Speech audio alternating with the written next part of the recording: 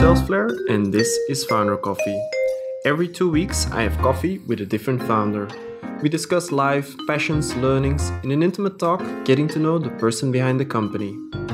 For this 26th episode, I talked to Laura Ruder, co-founder of Meet Edgar, a social media tool that automatically keeps your content in front of your customers. Before Meet Edgar, Laura was a junior designer at an agency, a freelance web designer, and then a social media marketing consultant. She built a spreadsheet for herself to organize the resharing of existing content for customers and figured, why is this a spreadsheet and not an actual tool?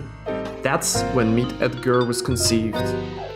Recently, Laura appointed a president for Meet Edgar and left the daily operations in her capable hands.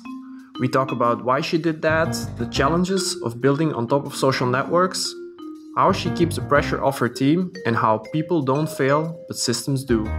Welcome to Founder Coffee. Hi, Laura. It's great to have you on Founder Coffee. Thank you for having me. Yeah, you are founder of Meet Edgar. For those who don't know Meet Edgar yet, what do you guys do? We are a social media automation tool, and we're really designed for small businesses who focus on content marketing. So if you're a podcaster or someone who blogs, creates a lot of content, and you really need a system for making sure that content is always in front of people, your old stuff, your new stuff, that's what Edgar does for you automatically. So what do I need to imagine with automatically? Like, does it automatically take my previous posts and reschedule them, or? Yeah. So you can plug in an RSS feed or, add your posts manually, whatever you want to do. Mm-hmm. But Edgar has a system of continuous scheduling. Okay. So basically, I can keep my social media accounts alive without me. I don't have to go in Buffer all the time and fill it up over and over again. Send that post over and over again, or variations of that post. Twitter doesn't allow you to send the same post, so you can send variations, different status updates pointing to the same content. And Edgar actually writes those for you automatically, which is pretty cool. And so one of the big problems that we solve is a lot of people spend a lot of time creating content. They send it out that first week when they created it, and then they never, ever promote it again, which is really not a great practice, right? You want to make sure people are seeing the whole library of content that you've created. Right. That's a problem we actually have, so I'm going to look into Meet Edgar. Yeah. Did you get to this idea exactly? Is it a problem you had or in a previous company, or is it just a... It is a problem that I had. Yeah. Edgar is one of those tools that was very much created for myself, where I'm like, why isn't there a tool that does this? Like I'm going to create what I want. So before I started Edgar, I was teaching small businesses how to do social media marketing. So basically what I was teaching them, I came up with a system for myself to basically do what Edgar does manually. So before Edgar, I would create a big spreadsheet, because also Edgar is category based. You put your content in different categories and then tell Edgar how often to pull from the different categories. So I was doing that in a spreadsheet where I had all my content divided up into categories, and then I would copy and paste it from the spreadsheet into the tool. And it was just like, like, why am I storing this in a spreadsheet? Why would my social media tool not store an organized library of all my content? So yeah, I really built Edgar to do what I was doing manually. Yeah, it totally makes sense. Like, how was that, the switch from being a consultant to starting a software as a service business? It was a big change because I'm not a developer. I didn't build Edgar myself. I can't fix it when it breaks. So I had never run a software business before, and there was certainly a big learning curve there, continues to be a learning curve there. But my core audience was the same in both businesses, and that gave me a huge leg up. And starting Edgar, continues, I think, to be an important theme in our success. I had already spent years being one of the types of businesses that we serve and really understanding deeply the problems that they're solving. Yeah. Sounds like a huge advantage indeed. What was it? The first thing you did being a social media consultant, or were there things before that? No, so I've been working for myself for how long now? Like, I don't know, 11 or 12 years now. Hmm. So I had one job out of college and then I quit that job to be a freelance web designer and graphic designer. So I would make websites for small businesses in 2008 when social media started to become a thing. My clients would ask me about social media. So I made the transition into doing some consulting. And then, Hmm. yeah, the business that I had before Edgar actually wasn't a consulting business. It was like productized training. Like I would create training courses and sell them online. Yeah. Was that a business all by yourself, or was that also with other people? I had a small team. Yeah. Yeah. Cool. So you've always kind of like been into starting companies and leading them. Yeah, I have. I haven't really had much experience outside of entrepreneurship. I was a junior designer at an agency for Hmm. about a year, and then I've worked for myself ever since. Yeah. Why did you leave that agency? There were a lot of reasons. One was definitely the freedom, which I think is something that motivates almost every entrepreneur. Wants to be in charge of their own schedule, wants to be a little bit in charge of their own destiny. I Hmm. also found that I was sort of the opposite of a lot of freelancers. So I find that there's a lot of people who, maybe are graphic designers and they're freelancer, and then they get very disappointed that they have to do the business stuff. They're like, I just want to be able to design all day. I don't want to Hmm. have to get clients and do all that. Where I was sort of the opposite, in my role as a designer, I thought it was kind of boring that I just designed all day. I wanted to be more involved in like the marketing strategy and all the client stuff. So I looked at different career changes and then I realized, well, if I freelance, I'll get to do a lot more. I'll do the design, but I also will have to learn about sales and prospecting and running a business and closing clients. And that was actually really appealing to me. Yeah. That's funny. I know exactly how you feel. I studied engineering, and then they offered me engineering jobs, and I was like, no, I want to do something like talking with customers Mhm. and not just the engineering. I mean, that's interesting, but that's just not enough, or just doesn't feel as fulfilling as being able to also talk to the people, figure things out, and right. Yeah, and it's just a That good kind of, reminder that yeah. it takes all kinds. Once you're in Hmm. a company, you're so grateful that there are people that absolutely love customer service and Hmm. solving problems for our customers, because that is not my talent. I would not be good at doing that all day. So I'm so happy that there are humans out there that that's what they absolutely love to do and are just incredibly talented at. So what is it that lately has been keeping you busy working on Meet Edgar? Um, what parts of the business are you currently developing? So I changed my role recently. So we recently promoted someone to a president role. Hmm. And that's a big change because that means that my role now is just founder, and it's really largely taken me out of the business. So our president is my only direct report now. I only have one direct report. I Hmm. really just need to talk to her once a week. If it doesn't happen every week, it's not a huge deal. So, I mean, part of this is I'm kind of figuring out what I want to do now. One thing that I do is promote the company. So things Hmm. like this are really fun for me to be kind of a spokesperson for the company. My background is in marketing, so I'm also now starting to like dive back in to some marketing tasks that I haven't done in years. Like recently, I was working on rewriting our emails that you get after you opt in. And that's always something that someone on our team would have done while I was busy with other things. But now I have some time and I'm like, oh, maybe it would be fun to write some emails again. Yeah. How come that you made this step to put someone as a president between you and like the operations, let's say? So it was kind of half personal reasons and half business reasons. So Hmm. our team is all in the US and Canada, but about a year ago, I relocated to the UK. Hmm. And even though we're a remote team, we don't have people worldwide. We do a lot of work at the same time, during American business hours. So it really doesn't work for me to be on such a different schedule than the rest of the team, especially in a leadership role, because once your company is a certain size, you just sort of talk to people. That's all, that's a big part of any kind of manager's job. So I found that with this decision to move to the UK, I couldn't really do my old role in the same way.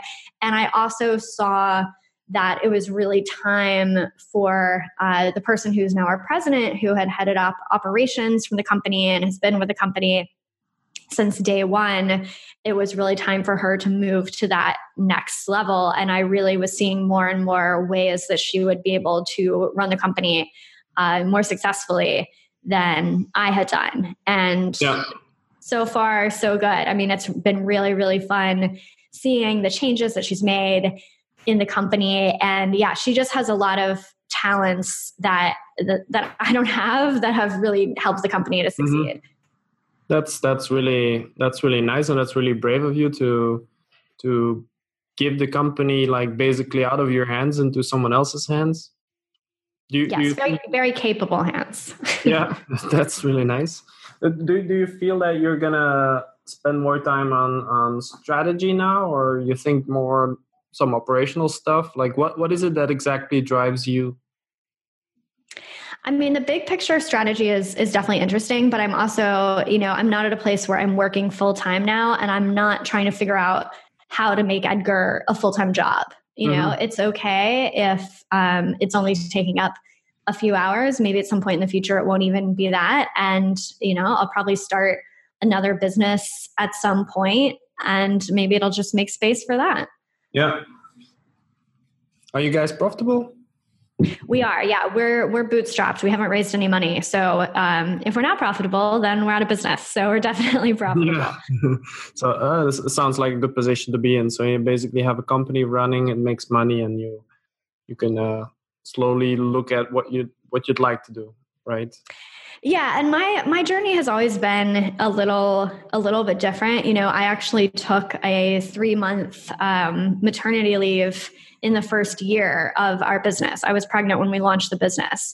Mm-hmm. So I've never been the type of founder who is, working 80, 100-hour weeks. I've always had a system in place where obviously a team is doing the majority of the work. And then I worked part-time for a long time. So it's not like I've gone from doing everything myself to like suddenly being out of it. It's definitely been a gradual transition since the business launch. Yeah. Yeah. What kind of businesses do you think you would work on if you start something else? Because you mentioned this just now, or is that just still a very vague idea? I'm totally overwhelmed by the possibilities. I'm American and I'm living here in the UK, and business is done very differently in the US than it is in Europe. And like there are some businesses that we have in the US that don't exist here. There are products that we have in the US that don't exist here. So there's definitely a lot of things I'm looking at that are just like, maybe selling one of those products or taking one of those business models over. But probably I should just stick with what I know and do like more software. But I don't know. I'm not making any decisions yet. Yeah, you're taking some time to think about it, right? Yeah. Is there anything in the business that you are like currently very involved in, that something that keeps you up at night lately? We are going through changes. Like 2018 was our hardest year that we've ever had. We got hit really hard with some changes by the social networks, like Twitter dramatically changed their terms. Oh, yeah. Facebook stopped allowing tools to post to profiles. We lost access to Facebook groups for a while, and that was really stressful. Like there was a lot of upset in the social media space in 2018, and that change caused some upset in our business and our team. And now 2019, we're only mid-March as I record this, but it's been really great. We've seen really great growth. And so it's kind of like, I don't know, like getting out of this bad time that we had and being like, okay, we feel like we're on a good track, but then you always feel like, okay, is this, can we rely on this, or are things going to get really hard again? Yeah, I read some stories by, for instance, Managed Flitter, I think had to close down. And Q, I don't know whether you know them, QUUU. they had a lot of issues as well, lots of different changes. Yeah. In the next business, I mean, would you still want to build against social networks, or? It's an interesting question because I think it's very much grass is greener, right? Because we look at our business and we're so dependent on what the platforms decide to do, and it's like, oh, it'd be nice to be in a business that wasn't dependent. But every business has a supply chain, right? Whether for software businesses that might be AWS, right? It's like every business relies on infrastructure. Obviously, if you're selling physical products, you have your manufacturing, right? You have like materials that might change in price.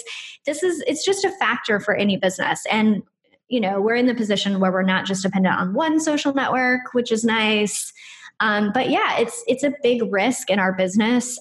I don't think I would do another startup in the social media space just because I feel like I've kind of done what I want to do there. But despite the downsides of being so dependent, I wouldn't totally rule out like doing another business that had those kind of dependencies, because there's huge upsides as well. Like, for instance? Well, the upsides are that we're building on Facebook. You know what I mean? Like, Facebook has done a lot of work getting a lot of people to market their businesses on Facebook. And so we get to take a little piece of that, right? Like, we wouldn't have a business if Facebook and Twitter and Instagram and LinkedIn weren't such huge, successful companies. So we get to kind of ride their draft, right? Like, be successful on all the work that they've done. Yeah. You mentioned a bit already about work-life balance, that you're not like the person who works 100-hour weeks, who always took it. I wouldn't say slower, but a bit less of a bit more life and a bit less work. Why is this, and how do you manage these kind of things? Like, so I don't know if it's just my nature. I've never been a workaholic. Like I mentioned, I've worked for myself a really long time, and I always kept really regular hours. Like, I wasn't working on the weekend. I wasn't working all night. Work is something I enjoy, but it's never been my entire life. And I always have been really interested in using leverage to grow a business. And I saw early on the limitations of doing everything yourself in a business. I saw it in my very first business as a freelance designer. Every freelancer hits this problem where you're like, oh, I can't really make any more money. I'm already booked up. This is kind of it. And then often you move into a different business model from there. So I saw that early on, like, well, I want to be successful in this way that doesn't require just my own personal output, right? I want to do something besides just trading hours for dollars. So I think it's something that's kind of built into my nature, and it's something that we've extended to the culture of our team. So our team, not just me, doesn't work in the evenings, doesn't work on the weekends, which, in America, at least, like, that's really rare, which I think is a really terrible state, and something that is, with phones and laptops, people are often expected to be kind of connected to work every evening, which I think is really crazy. And the way we see it at our company is like, work is something that you should really enjoy and be really fulfilling, but it's certainly not your whole life. And you need to have time to enjoy the rest of your life as well. Yeah, I totally agree with you. The question then, for instance, is like, if you have big things at work that you want to solve, do you keep your brains busy outside of work hours, like thinking about this, or is it something you will focus on very much during work hours? Yeah, I mean, I think you can't help but think of ideas. When your team is full time, which ours is, it's not like freelancers and contractors. It's full time employees. You hope that people are are contemplating some of the problems that they're working on, and I think that's okay. And there's a big difference between having that mind space and people actually logging in and doing work. And it's something that we actually enforce, because it can it can creep over the limits we want, especially because a lot of people are coming to us from companies with a very different culture. A lot of people are coming from another job where they were expected to be on all the time. So, we're remote, so we expect people to be signed on to Slack when they're working. And we expect them not to be signed on to Slack when they're not working. So you should not have Slack on your phone. If we see you signed in after hours, like this is where the East Coast, West Coast thing comes in. Somebody on the West Coast will see someone on the East Coast still signed in, and they'll be like, okay, it's 8:00 your time. Like, why are you still here? Did you just leave Slack open? Like, you need to shut this down. Or if we see people communicating after hours, we really reach out and say, hey, that's not how we work here. Yeah. So it's really, really about creating that space outside of work to, like, mental space, physical, like what are the things you do when you're not working? Do you have kids or? Yeah, so I have a 4-year-old and a 9-month-old, so I have plenty to keep me busy when I'm not working. Yeah, the must otherwise not be easy to combine the two, I suppose. I don't have kids yet, so. Yeah, and we find that we attract a lot of, not everyone on our team has children, but a lot of people do, and I think a lot of people do come to us wanting a culture. I mean, everyone comes to us wanting a culture where they can still live their lives. So whether that's children or whether that's just like you love skiing and you want to make sure that you can spend your whole weekend skiing and doing nothing else, right? Like, people come to us because they are attracted to this culture, because I think it's rare to have a company that only works 40-hour week. I mean, I'm saying this like I'm in the UK right now. This is different in the UK and Europe. I think, you guys actually have vacation time, which is great. But, in America, it's hard to find a job that's only 40 hours and is still a company that's like growing, that's exploring exciting things. Often, if you're working 40 hours, it's in a sort of dead end job that isn't really challenging you. Yeah, I totally understand that. Well, I think in Europe, it's a bit similar, but it's not as extreme as in the US, I suppose, where you really don't have all these vacation and people don't understand work-life balance so well. Yeah. Well, if you sell Meet Edgar for a lot of money and you could spend your life the way you would decide, what would you do, you think? I would do what I'm doing now. I always think you should try to design your life to be exactly how you want it today, not when you have that big exit, not when someday when you get there. So yeah, I feel like I have a really good balance of how much time I work and how much time I spend with my family and travel. So yeah, I think my life would be pretty similar.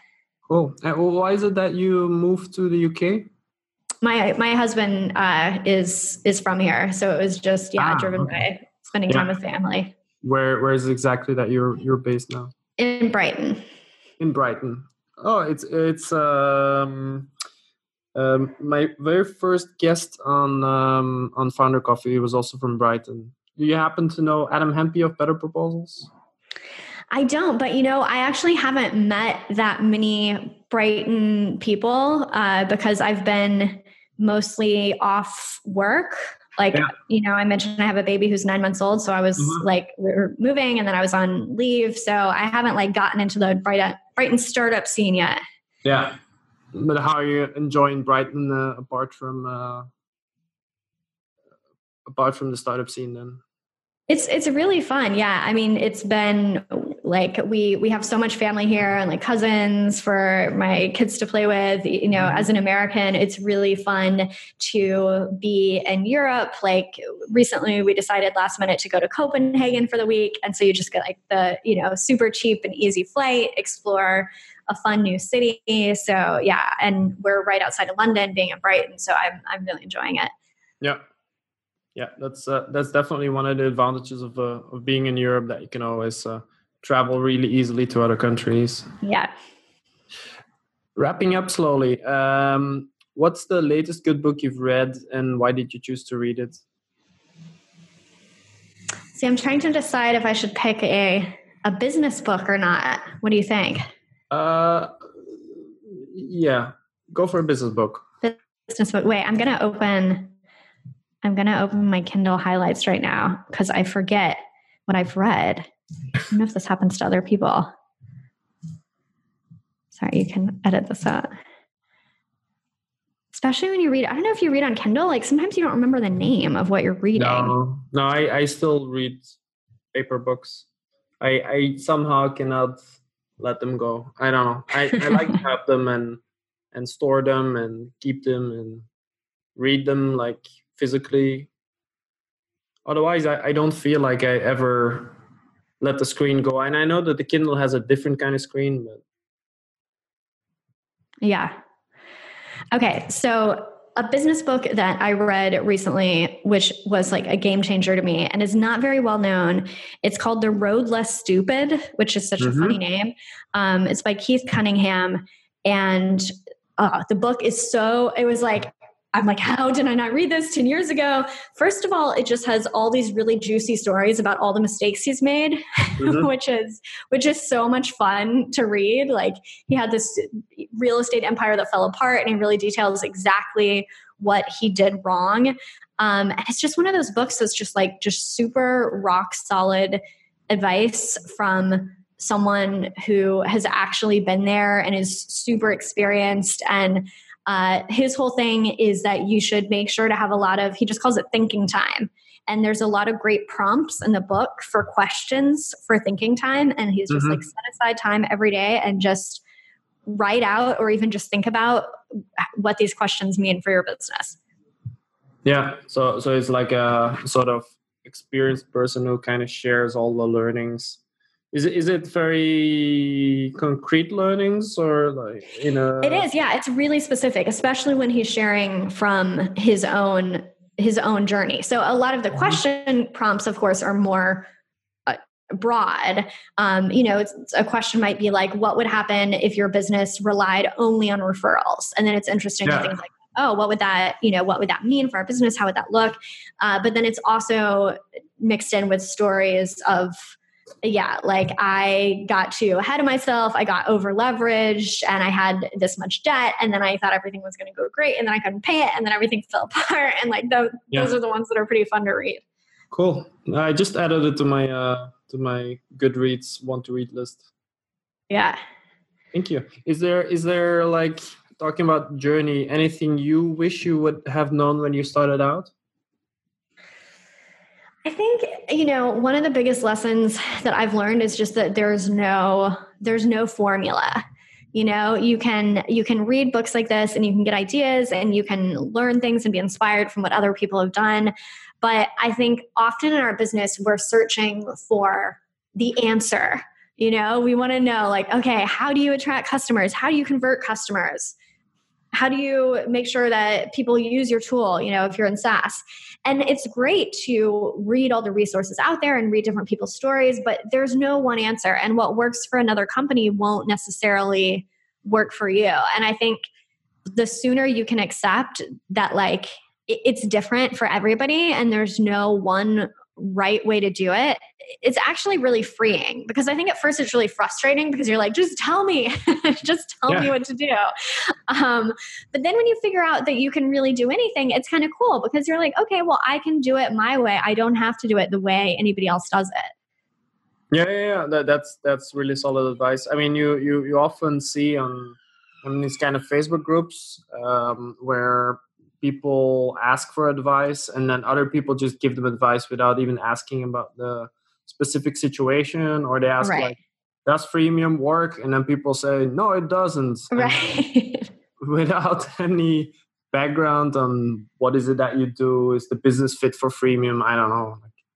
No, I think that's such a great example because you read things like that. Like, does freemium work? Yes or no? And it's obviously a ridiculous question. There have been companies that freemium has been a huge part of their success. There have been companies that have shut down because of it. And then there's more often like everything in between. There's like, it sort of worked for us. We got a few customers from it. It's not our main thing, which is so common. And no one wants to hear that. Mm-hmm. We all want like the yes or the no. But anything can work. Anything cannot work. And like I mentioned, I'm from the marketing world. So marketers are horrible about this because marketers always want to promise you that one magic formula, do freemium, start a podcast, blog 5 times a week, do super long blog posts, do super short blog posts. You always see all this stuff as though, this is the magic bullet. Once you start doing this, everything will be different. And the reality is any of those tactics could work or not work for your business. Yeah.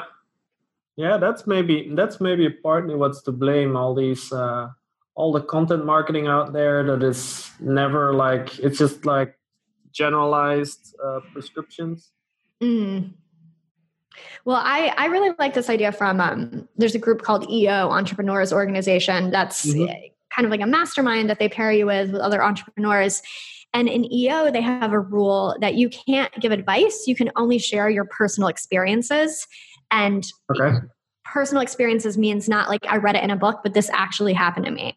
So if someone's like, I'm having, this conflict with my co-founder, what do you think? The people who share, all they're allowed to share is, well, this is what happened with me and my co-founder. So you're not, because you find this so often once you're farther along, you realize that a lot of the stuff, like you said, a lot of the blog posts and content marketing you read isn't even things that people have personal experience about. Like they just read it somewhere and now they're rewriting it for you. Or it's written, in a way that's like, this is the answer for everyone. So I love this idea of just sharing your personal experience and then people can take from it what they want. Yeah. Yeah. That sounds like the best way to go about it. Final question. What's the best piece of business advice you ever got? Something you can share with other people on the podcast? One piece of advice that I always remember is people don't fail, systems do. And that means whenever you have a human failure in your business, which happens a lot to all of us, right? You, instead of jumping to which we often do, why did that person mess up? Do they not care? Are they not focused? Do they not have the skills? You first should always look at what was the system that failed behind this. So it's like, did we not have someone else checking that should have been? Did we not use the correct tool that would have worked better for us, right? There's always it's almost never the case of they just did it wrong to spite you, Like people usually think they're making the right move at the time. So looking into what were the systems, either implicit or explicit, that were in place to allow this mistake to happen. Cool. Thank you again, Laura, for being on Founder Coffee. It was really great to have you. Yeah, thank you. That's it for this episode of Founder Coffee. We hope you liked it. Let the world know if you did. Thanks for listening, guys.